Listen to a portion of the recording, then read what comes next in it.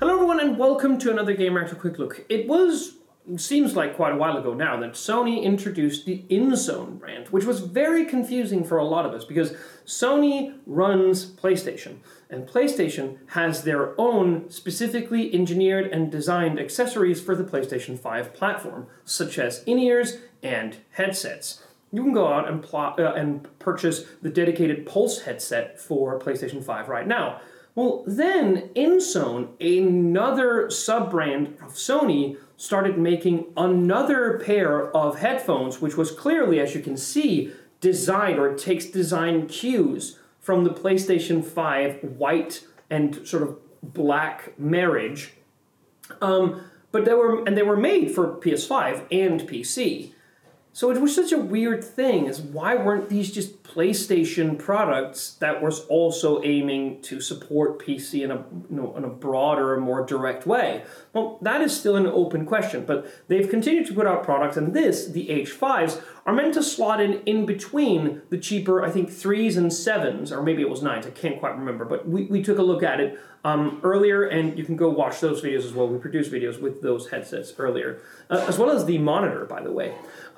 So this is a PlayStation headset, but also a PC headset, if you catch my drift. And while it looks like it's taking direct design cues from the PS5, well, there's still the Pulse headset. So you know what we mean. But the point is that even though that the Inzone headsets are confusing, they're still very, very good. So in this particular instance, the H5s, you still get wireless functionality. That is the main thing that you beforehand were sacrificing. So now you have that, and you have that at a price point which starts at around 175 euros, which isn't cheap still, considering the fact that this is meant to be an in-betweener, a middleman.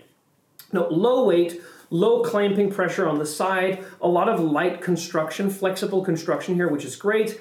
The microphone, which is a pin-down mute and activate affair, is both malleable, meaning that you can prop it up at different angles for added background noise rejection, is made in collaboration with Fnatic, and that is, at least with the other Inzone headsets that we tested prior, is very, very good. Fantastic microphone. There's AI-based noise production in the microphone built right in, and so you really shouldn't have a problem, even in crowded rooms, to be able for the microphone to sort of hone in on what you're saying and present that in a clear way.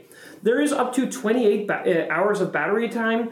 That is fine, I think. It kind of, again, slots in the middle. We've seen headsets provide more, we've seen them provide less, but it's good enough, to be honest. And what is really cool is that it has the same 360-degree spatial sound gaming suite that we've seen in the others, which we tested really positively in our written deep dive reviews of the prior Inzone headset. So it's good that it's here.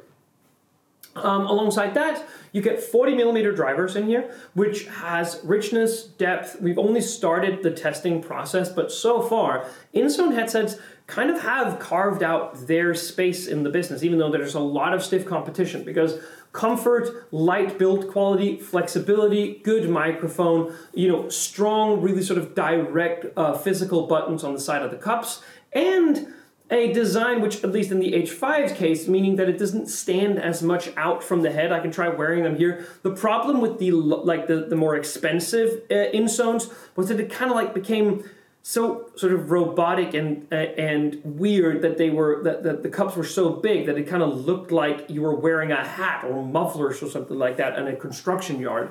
Now these are a bit more elegant. 175 euros is a lot of money, but we'll be testing this fully in the days to come to make sure that you have a full review as well. So thank you so much for watching. See you on the next one.